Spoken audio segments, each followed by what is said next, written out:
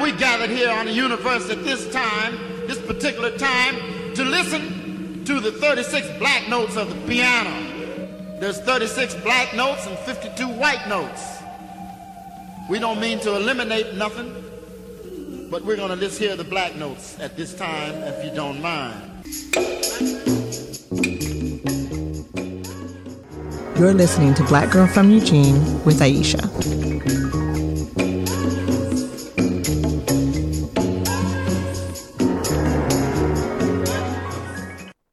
So here we are, and I'm back, and thank you for joining me on Black Girl from Eugene. Today I have an amazing guest, and you know what?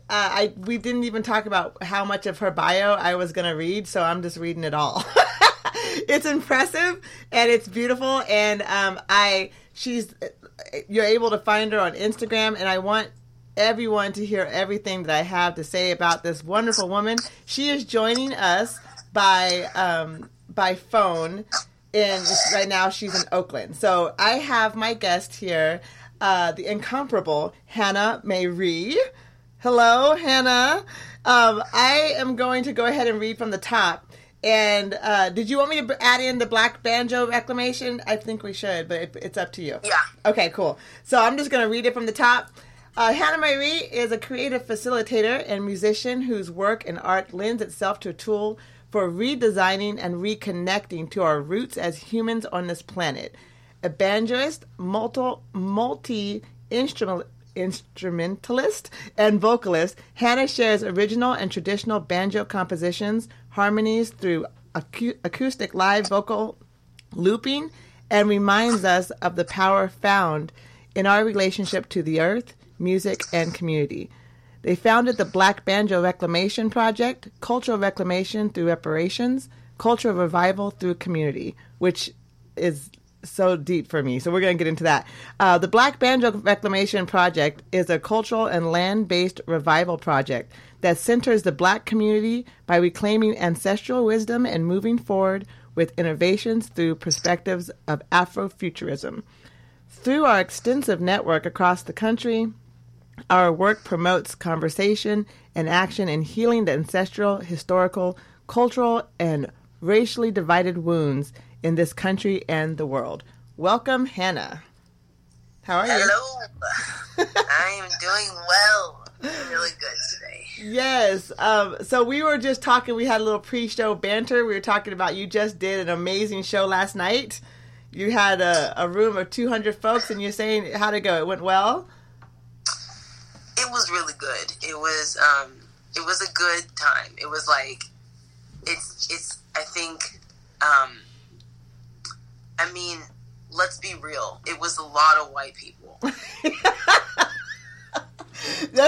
Yeah, right. and I think it feels really good, when you're navigating through the world of folk music to have your close friends and family with you, right, doing that, because that's a lot. It's a lot to be on a stage with 200 white people looking at you, but 20 of them are people of color who came to really support you and who really care about you, and right. That feels really good. And I would definitely say it is something just navigating in the folk world, because that's kind of what we're carving out right now. It's the idea that what is folk music? Yeah. What is folk music, and why it, in this country, most of the time, if you were to just search folk music or something on Google, it's you're indefinitely going to get a response of oh, folk music, white people playing banjos. Yeah, absolutely. That's kind of how it's defined in a lot of ways, and I definitely define folk music as world music. I define it as the music of the people. Mm-hmm. And so there's a lot of genres within that, but with my music and with the project that we're doing, the objective is really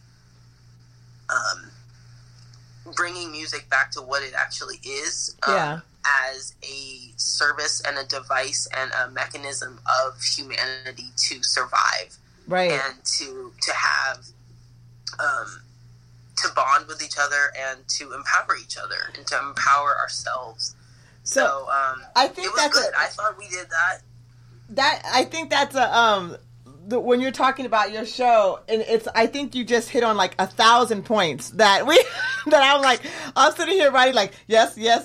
So, I mean, cause I think when you and I had the conversation and we were talking about like, what are we going to talk about? How are we going to shape this and you just like right now just jump right into the folk and the idea of performing music that not idealistically, I'm sorry, but like, socially kind of has been whitewashed in a way. Like you're saying, you're a black folk singer.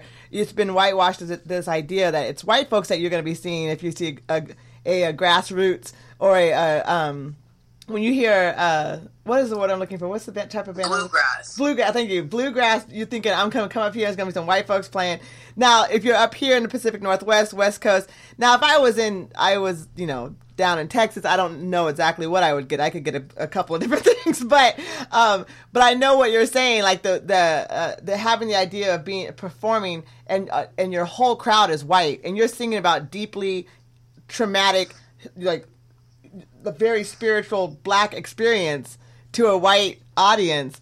And so that's a deep connection. When we were actually talking and we were thinking about how to do this show, and we were talking about trauma and healing. I look at that experience that you just explained kind of like both. That can be very traumatic and it can be very healing.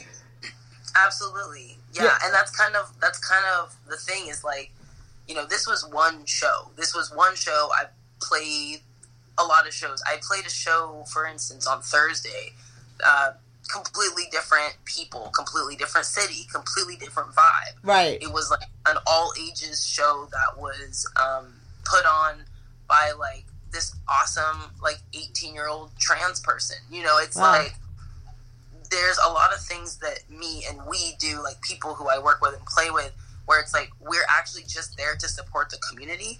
Now there's going to be other occasions where someone is going to be like, I'm offering to put you in front of 200 white people, and you're like, you know what? I would like some money. Right. Like this isn't about like, it's about sharing our art, and for me, the art that I do, the music that I've created, it's for a very specific purpose, which is for myself. Mm-hmm. So nothing that I do, not going in front of 3 million white people, is gonna make that music like not what it is. You know what I'm saying? Like I can go in front of every single person in the universe and it's still gonna be created for the reason which is for me. Right. So I feel really grounded in like what that is, and I find that it's all about how do you want to use your platform to leverage things that you actually need in your life. Right. That's deep. That's deep because exactly. Yeah, even in this process of creating Black Girl from Eugene, like we were talking about last night, it's one of those like love-hate situations where it's like it definitely is my platform to create a space of healing for me, and that's where it was started. But then you start to go, who am I talking to? Who's listening? That's the really interesting thing that I think both of us are like balancing, I think, in different ways, which is like, for instance, this is jumping in just a little bit, but it's like a lot of the programming that we offer is specifically and very distinctly, it's just for Black people. It's like the programming that we do in the Black Banjo Reclamation Project, like we have very distinct things where it's like we'll have workshops that are specifically creating sacred Black space for us to explore these things where we're having a decolonized lens of the banjo, and we'll go over why that is necessary. But then we also have other spaces where we're like, this is actually for white people. This is for a mixed group of people. Like anybody can come to this because everybody needs to reclaim their relationship to the earth. Everybody needs to reclaim their relationship to community. So those aren't things that we feel are limited to any one group of people. Okay. But we do know that the containers that we build to do that in matter, and that having Black spaces is very important for that healing process. So what I'm saying is that I personally, in my experience, I go in many different spaces, And that's why I feel comfortable doing what I do, is because I know why I'm doing it. And every single thing that, we're doing has a purpose. Right. I love that. Okay, so we're going to talk about, and it's perfect how you just exactly went naturally right into what we were discussing.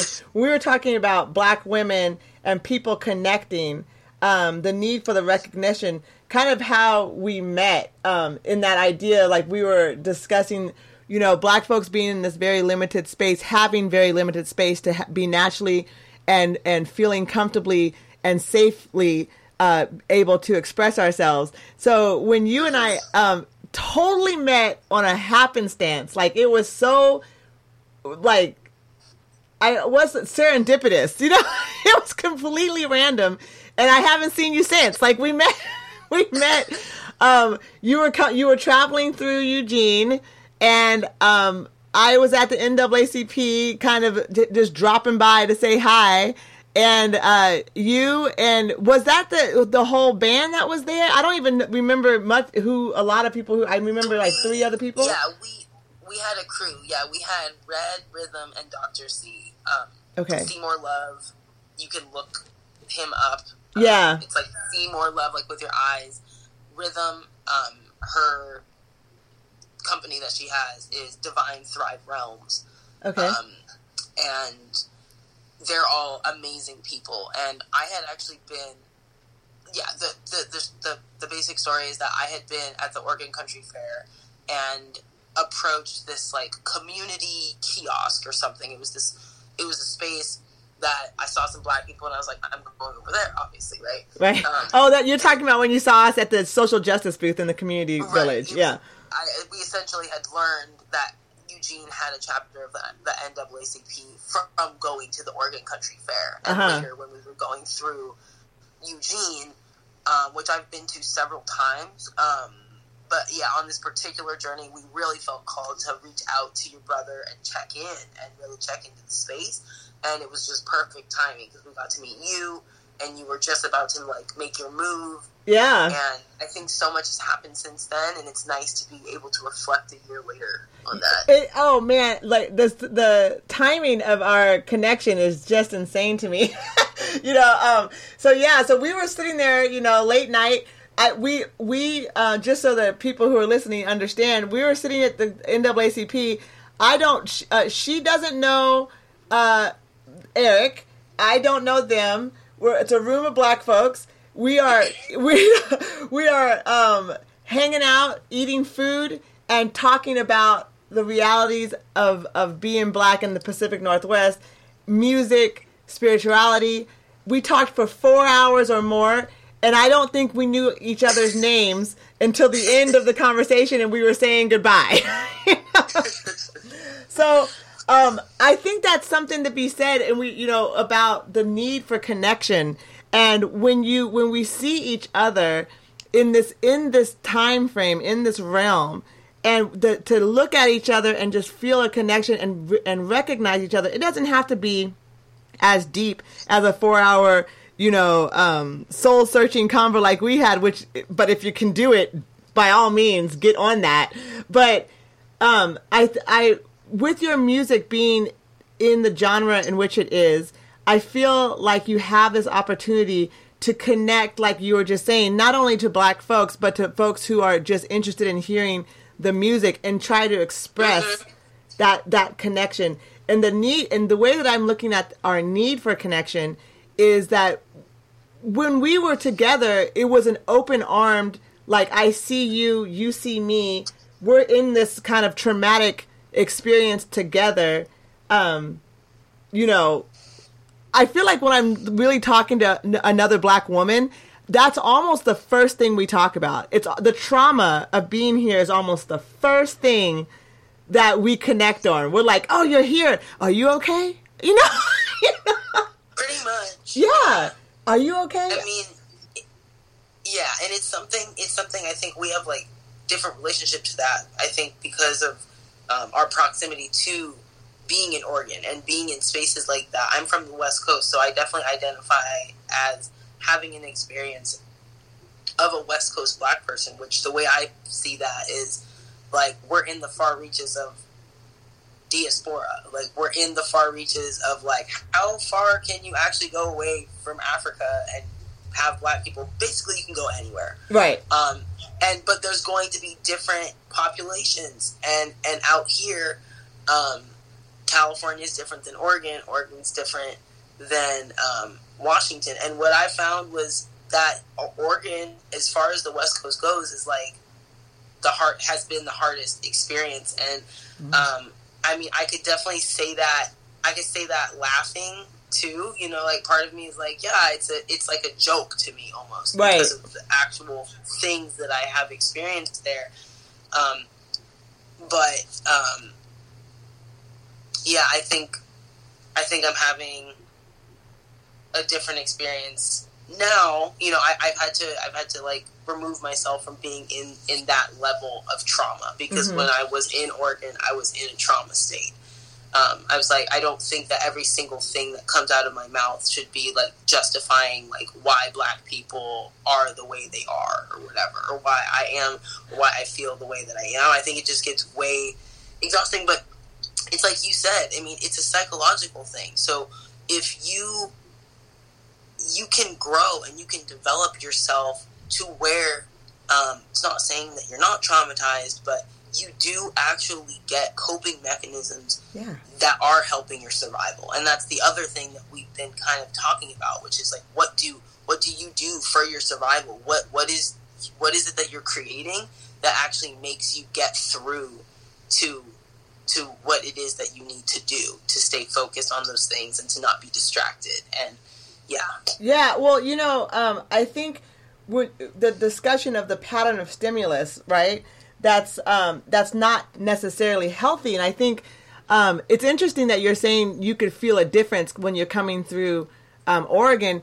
It is very thick through here. When I travel across the country, I say the same thing about when I entered Louisiana. It's like you go literally across this imaginary border, but this thick spiritual border hits you hard, and you can feel it. And then you can feel it lift when you leave. It's incredible. So for you to say, like, in Oregon, that there is this thickness there, and that defense that people of color have to live with every single day, and the fact that you and I are both kind of creating out of that trauma for an expression that we have control over, versus, like you're saying, the coping mechanisms that I think that we come up with to be able to live here and breathe here and be Black here and try to just survive here, becomes it's a response to trauma. And I recognize that need to connect and to breathe. And so that idea of leaving Oregon and coming back and coming out, like you said, you're not from Oregon. I mean, you're not from Oregon, but you've lived here. You've also had the opportunity to travel all across the United States. You're now in Oakland. You've done your music up and down the West Coast, and everywhere around the country. And you're able to see, I mean, when you're able to do that, you get a really good reflection of what is actually happening. And I think when I listen to, like, I was able to listen to some of your tracks, there's something about your message that just feels connected to the grounding of, like, I always feel like I'm trying to just leave. Like, I'm always like, yeah, I'm from Oregon, but I'm not from here. I'm totally different, but I'm absolutely from here, you know? And I try to, but for you, what I hear in your music and what I hear in your message is that you really are, it's not about that separation. You're coming from a very healing place. You're like grounding into the soil, and you're recognizing how this actually historically, this is us. Like, this is all of us. I'm wondering, like, in your path to healing, and I'm not saying that, none of us are 100% healed. I don't want to put that on you. I don't want to put that you're like the saint of all. I don't want to do that. But when you have this message coming through you, and it's coming through in a healing manner, what is your pathway to that? Like, where have you, I know we have a very short amount of time, but for you to to try to synopsis your journey into this healing practice that you're so beautifully explaining or really expressing with your music. Well, yeah, I think it's really connected to what we've been talking about with connecting and healing with land. The earth is, I mean, I can't speak for the earth, but it's pretty obvious, you know, what's going on. Yeah. It's like, you don't want to see your mother treated like crap. Right. Constantly. And when you're part of that system and you're a manifestation of what is treated badly, we have a lot of healing to do, all of us, but specifically Black folks, people from the African diaspora, there is a trauma of just being separated from land. Right. Specifically in a forcible way, as such has happened. So for me, what I was able to get through traveling was really just being outside and being connected to land and music in a way that I had never had that experience. And so when you, some people get to have this experience, others have it in other ways. There's a lot of ways to have the experience of connecting with the earth, because I chose to travel on foot essentially for several years out of a backpack, and it was also like in the last decade, and even 10 years ago when I first started traveling, it was like, social media was different. Like, you could actually kind of just get off of the computer for I would go off of the computer for several months at a time. Right. And that was not that weird. I think doing that now, it's like, you want to have a little bit more of a connection. And I found that it was actually, I feel like the last few years I've sort of come back from that, and I've just been like, I missed all these shows, I missed all these songs, like I missed a lot of culture while I was doing that, but I was also gaining a lot of things that I would have never otherwise been able to experience. I've been in over 15 national forests for like a week or more, just being in the woods. And I definitely still have so many things that I want to level up, and that's part of what we're doing with the work of the Black Banjo Reclamation Project, is not just farming and cultivating African diaspora crops, but learning how to actually create from that. Like, how do you have like a living goat and then turn that into dinner and a banjo? That's not like for the faint of heart, and that's literally the directions that we're going in. So yeah, traveling has been an amazing aspect for me to connect to the earth and to also connect with music, because I came up because I was outside, because I was, in a lot of cases, like, we didn't just like have electricity and would be hitchhiking or wherever, like in the middle of nowhere a lot of times. The form of entertainment that you have is the same forms of entertainment that they've had for several thousands of years, generations. Right. You don't have social media, and you don't have all of these things. You have like a notebook and some trees and maybe a banjo, maybe a couple dogs, whatever it is. But like, I consider that I came up in a folk tradition, because that was how I really started to play music and becoming comfortable with just finding my own voice in that. It's interesting listening to you about the idea that Black folks have been disconnected from the land, and that really our ancestral roots, our connection to each other through the land, just isn't priority anymore. And like you said, being disconnected from media, from the computer, now that like you said, now we've got the phone and the all of the things, and we can't really disconnect that way. But for you to be able to connect back and create from that point, what I'm looking at, we're talking about white supremacy and that need for that subjective perfection view. I feel like even the genre in which you express yourself is not that to traditionally. Traditionally it's not that. I'm wondering, through the way that you were discussing reparations, I'm wondering, what about this do you see as a reparation? Okay, so actually I have my little card here. I'm gonna read this out for you. Okay. Thank you for asking. I think that's a great question. So the banjo comes from Africa. Mm-hmm. The basis of this, the context of it is that if you can look at instruments and you can trace where instruments come from to where the original people come from, which is Africa. And there's specific traditions that have been going for thousands of years that we can trace the banjo and the styles of playing back to West Africa, Central Africa. There's many different ways to create these instruments. They are under different names with different languages, different rhythms, different songs.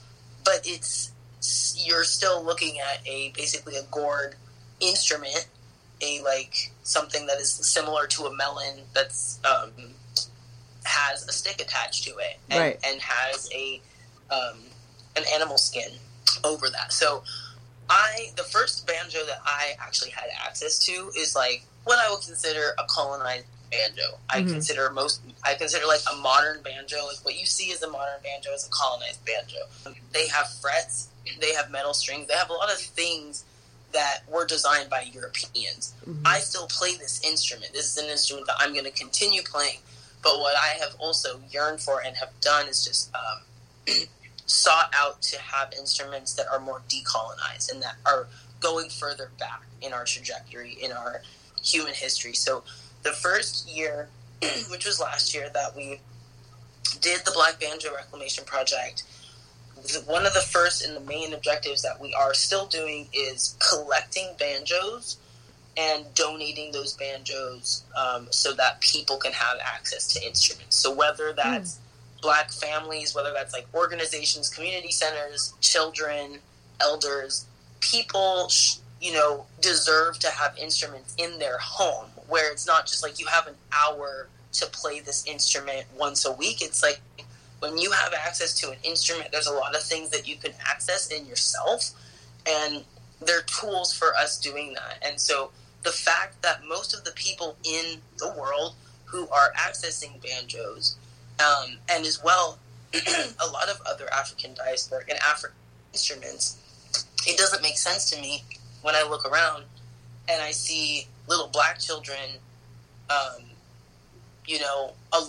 I've asked some 5-year-old children, was like, how do you get instruments? Where do you get them? They said, you have to go to work and you have to get money and pay for it. And we said, that's really interesting that you're 5 and you already think that. Like, you got this idea somewhere from this effed up capitalism stuff, and that's not empowering for people. It's not empowering for a child to think that they're never going to have an instrument because they have to go and work. They're 5. Should they really be worrying about that? Like, it's not okay. It's like Black people are getting oppressed in enough avenues that why do we need to add on music as another form? Like, that's the same as like oppressing people psychologically through spirituality and religion. It's like music is supposed to be our freedom and our liberation, and that's what it's going to stay, and that's what we're ensuring that we're doing. So first of all, our first phase was collecting the banjos and getting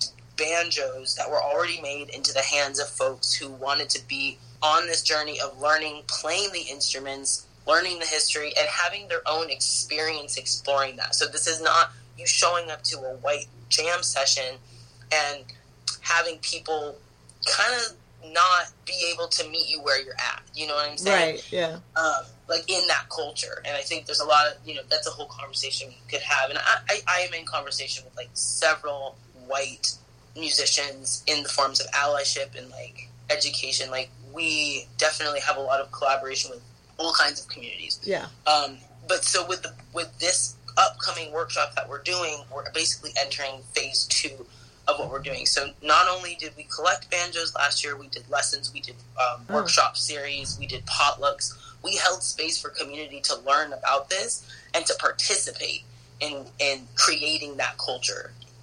So not just looking at the traditions of it, but like, what are we creating now? So we are having a intensive workshop that we're going to be hosting, around 12 people coming and building instruments. We have a teacher who is actually a white person, a white ally, who's coming down from Washington, and We have amazing partnerships with like the Space and other folks in the Bay Area who have been working with gourds for a long time. Once again, this knowledge is in the hands of white people. Right. And some of those white people are choosing actively that they would like to return that culture to where it came from, which is why we're in partnership, is because people understand that there are ways to be in right relationship with what's going on. We're looking at the trauma of it, and we're looking at how are we going to restore and bring integrity back to both being black people who do this and being white people who do this, and being any person of any background who is reclaiming your own traditions and learning about our ancestors and finding the power that exists because these instruments are coming through the earth. Well, and so I want to hear what you were going to say, but then I can just read you this like quick little blurb. Yeah, no, I was just thinking about the reparation part of that, like the idea that you are taking that idea of reparation and saying what in colonization has been stolen from black families, black children, and the idea of our connection to the roots of to our roots through music, through percussion, through string, through, like you said, the gathering of us doing, it goes back to even the safe places of doing our hair, having that connection through music is something that has always been traditionally a part of the everyday life in an ancient way, and through slavery on to modern day.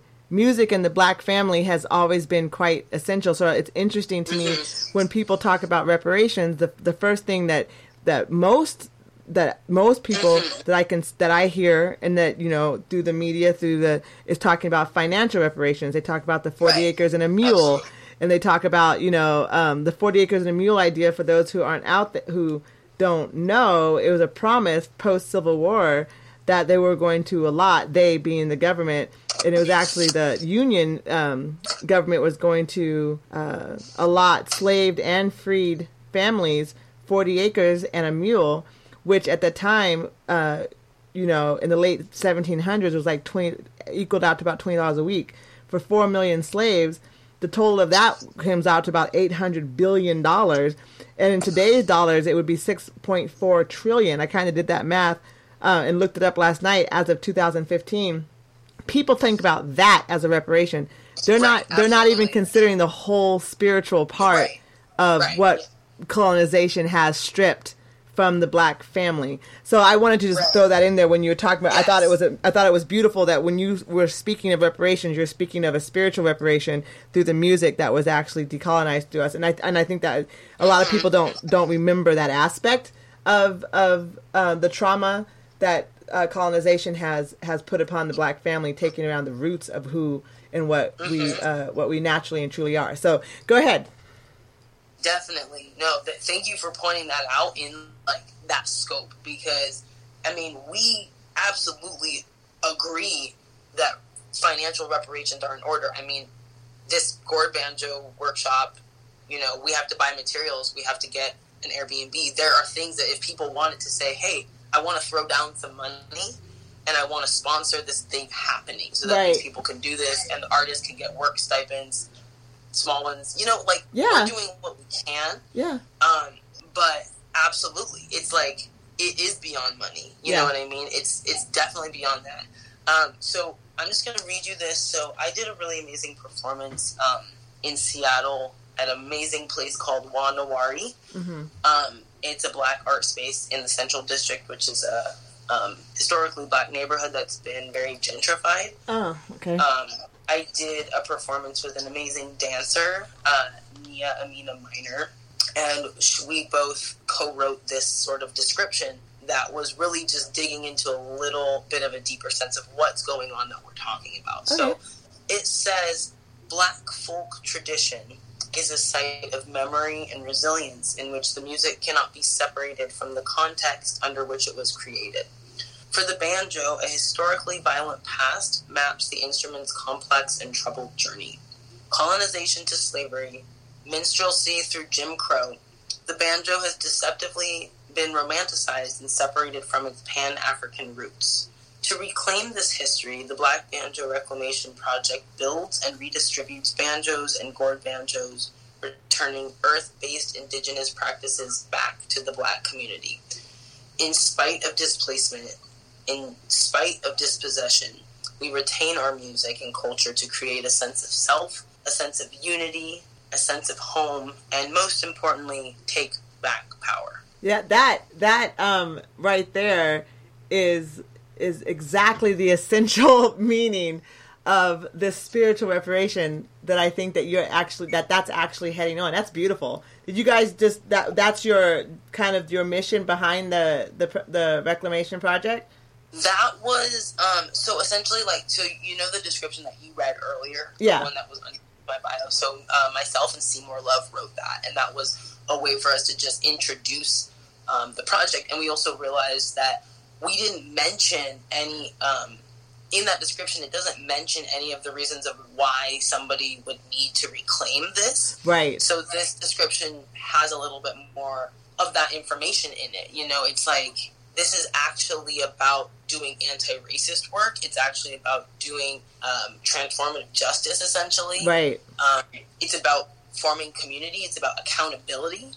It's about, I think, one of the things that I've been very informed by is the book My Grandmother's Hands, which I think a lot of folks have read, which a lot of what it talks about is that trauma lives in the bodies of people who have done harm to people too. Right. So that type of trauma sometimes doesn't get talked about because they're in these positions of privilege, you know? And so this is where we're sort of looking at this more as a spectrum rather than as these are oppressed people, these are not. You know, we have to come from the awareness. That part.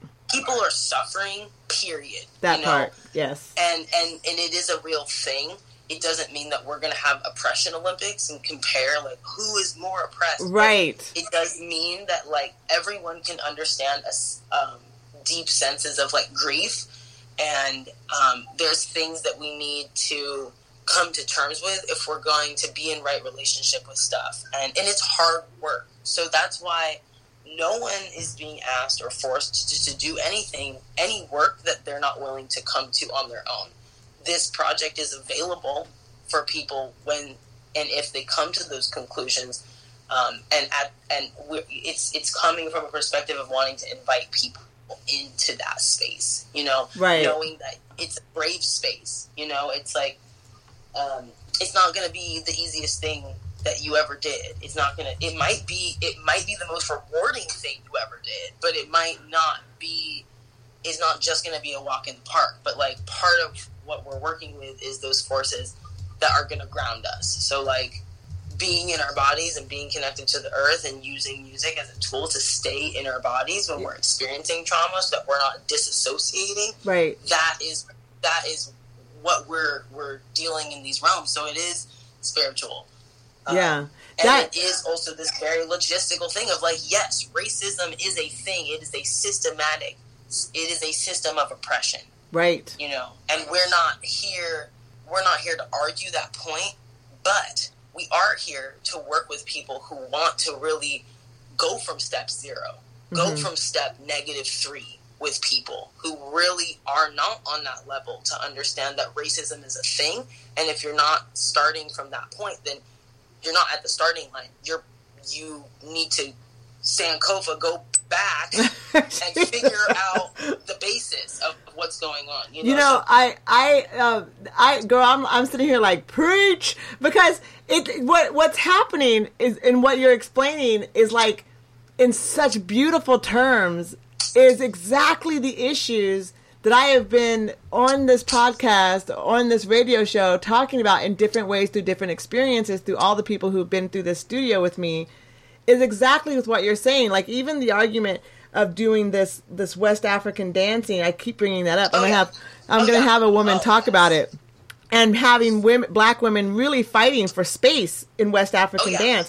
But not to go down that rabbit hole, but to go into the idea of what you're saying, it's like the connection to our bloodline, the connection to our cellular need for this music is a form of reparation. And if you're going to be an ally, if white folks listening, white folks involved, white folks trying to be, an ally, the understanding of it is that, like, is what you said so beautifully. It's not like they can actually do. They really can't create the space. They can allow the space. They can let us do our space, and then support. Like you said, financially, you're trying to get instruments to Black children and Black families.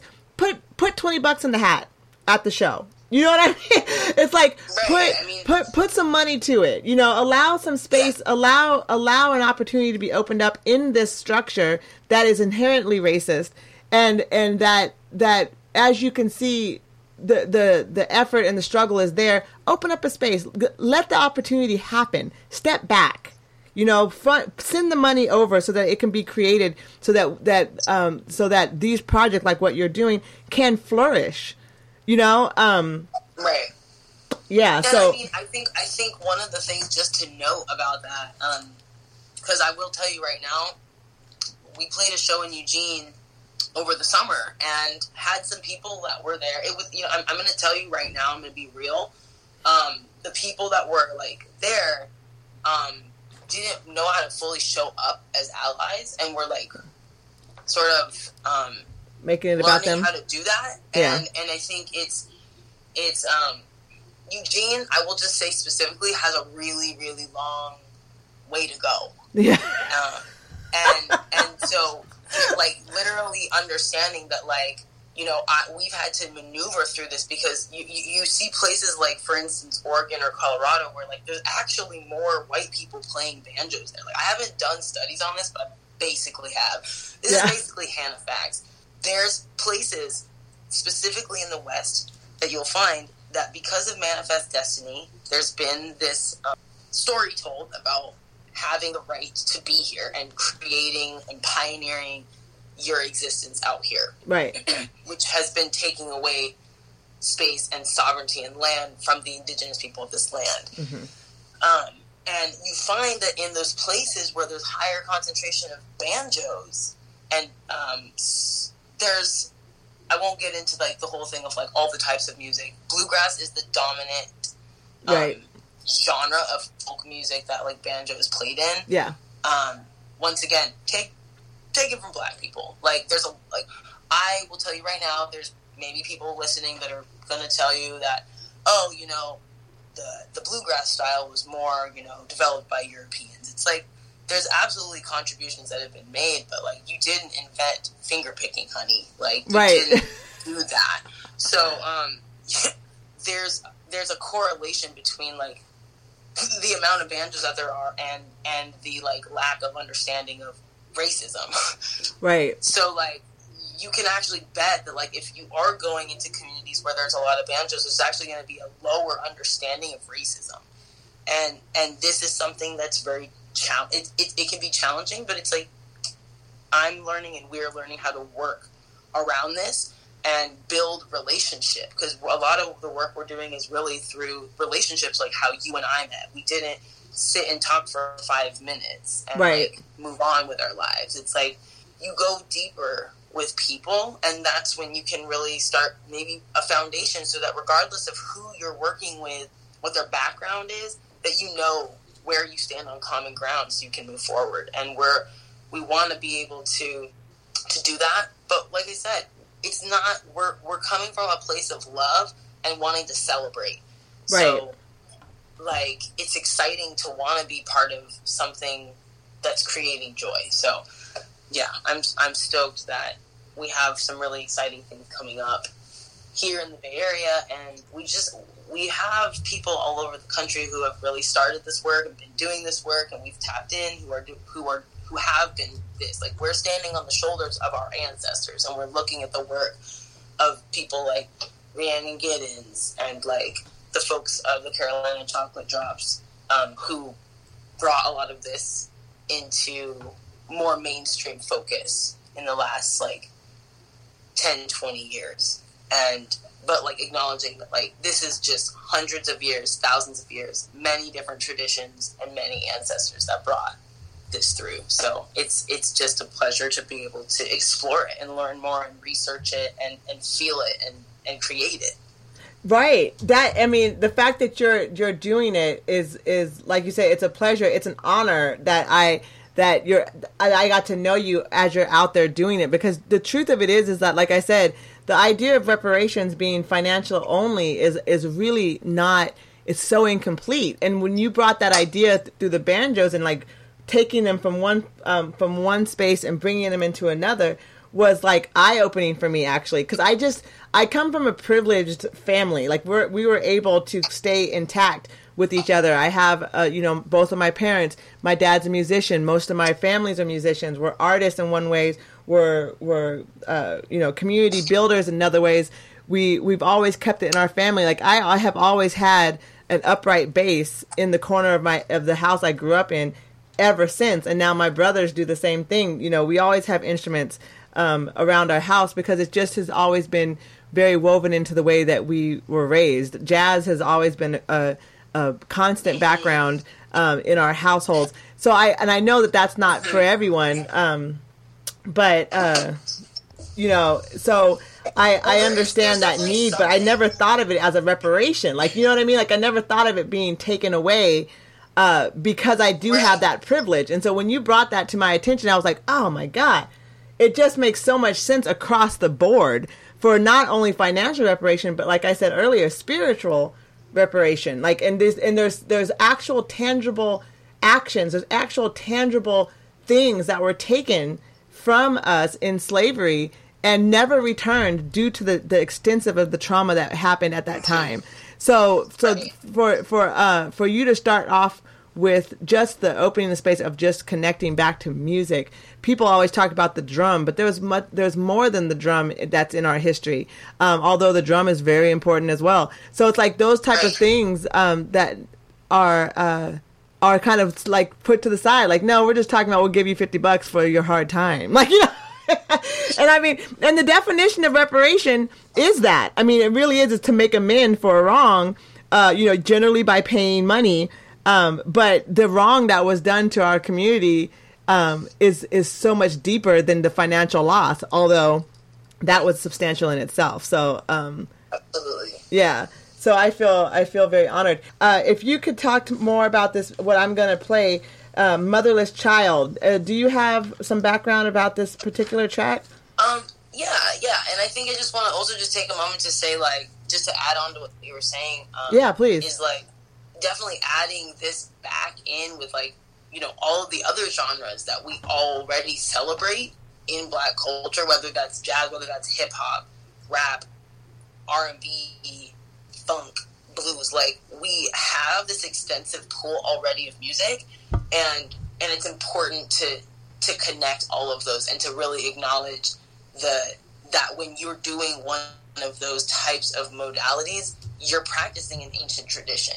Right. And I think that that's been taken away from us as well. It's like the psychological, essentially, concept that, what you're doing is, that's just some kind of modern pop culture or whatever, and disconnecting it from the ancient roots of it. So what I would say about Motherless Child is, like, it's an older spiritual song that I just redid, and I use like an analog loop system to create beats and tracks and, like, basically be a producer without a computer, which is really awesome. Yeah. When you don't, like, have one. Right. But, like, so yeah, it's just a rendition of that, and I think that honoring that we have been going through a time of being separated from, many people being separated from their families. Yeah.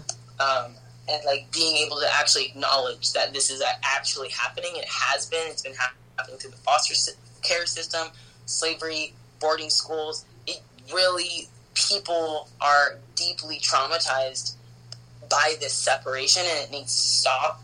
And, like, just acknowledging it in a beautiful way. Mm-hmm. So, okay, the Motherless Child. Okay, so I want to say, because I want to play that as we go out. I want to thank you now for coming on my show, for being so generous with your time, both when we first met and now. I've been following you, and you can follow for everyone out there. I'd like for you to say where they can find you on Instagram and Facebook. Yes. And they can listen to your music on SoundCloud and all over. I want you to give them all the platforms real quick. And I just want to say thank you so much, Hannah. Honestly, you're a treasured person in my life, and I deeply appreciate the work that you're doing. Thank you so much, and I could say the same about yours. I am excited to keep listening to your podcast and just see you. I want to see you, and like wherever we end up. And as far as following me, Hannah Mayree, it's HannahMayree. Yes. So I have a website, hannahmayree.com, as well as Instagram, and you can also follow Reverse the Diaspora for Instagram. On Facebook, we also have a page for the Black Banjo Reclamation Project that is just Black Banjo Reclamation Project. We have an open page for anybody to follow. We also have a closed group that's like for Black folks who specifically want to really connect with that. So you're welcome to find us, and we have a website for the Black Banjo Reclamation Project, blackbanjoreclamationproject.org. Where you can donate and you can see a little bit more information on our gourd banjo making workshop, so that people, if you do want to reach out, if you do have resources of any kind, it doesn't have to be a tangible resource. It can be like, I know how to make straps for banjos, and I know how to do it, and I don't even have any, but I want to like show you how I do it or something, or like you have an inheritance of like your white ancestors that actually like is with you through not being in right relationship with the land and with the people here. It's like there's a lot of things you can choose to do if you want to donate seeds. Like there's a lot of things that if you want to just be in relationship with us, feel free to reach out. We travel, we go around, and we play shows and do these workshops and share what it is that we've learned in the best way that we can do that. So that's amazing. If you want to donate land, if you want to donate a car, like we are displaced, indigenous people of Africa that are also looking for space in the world. So all of these things are on the table, and we really just put it out there for everyone to realize that our relationship with the earth has been our form of resistance. No matter who we are, people who have fought against colonization have been people who have been the caretakers of this land, because they know, and we know, that this is what gives us life, and not a different system. So we are creating those systems for ourselves. So I appreciate you using this channel to uplift what it is that we're doing. Hey, we're hearing it together, right? Like that's how this is working. So I'm going to put the links on my Instagram so people can go there and find you there. Obviously, they can find you themselves through just Hannah Mayree, M-A-Y-E-R, what the heck? M-A-Y-R-E-E. And I'm going to put the links up as well so they can find you and follow you. Thank you so much, Hannah. Let me... let me pull up. You, Aisha. This has been amazing. Let me pull up this song, and we're going to take it on out with this. Again, awesome. I when I looked up this on SoundCloud, girl, I found so many songs like back 4 years ago, 5 years ago. I was like, okay, I'm going to hit it from the top when I have a moment and listen to all of it. But sure. Yeah. Do what you will. But Bandcamp and Spotify have my latest album, and I'm going to be having a new album coming out in 2020. So people who want to look out for that, follow me so you can do a pre-order. Oh, excellent. Yes, that's perfect. All right. Thanks again, Hannah. We're going to go out on Motherless Child. Yes. Much love. Much love.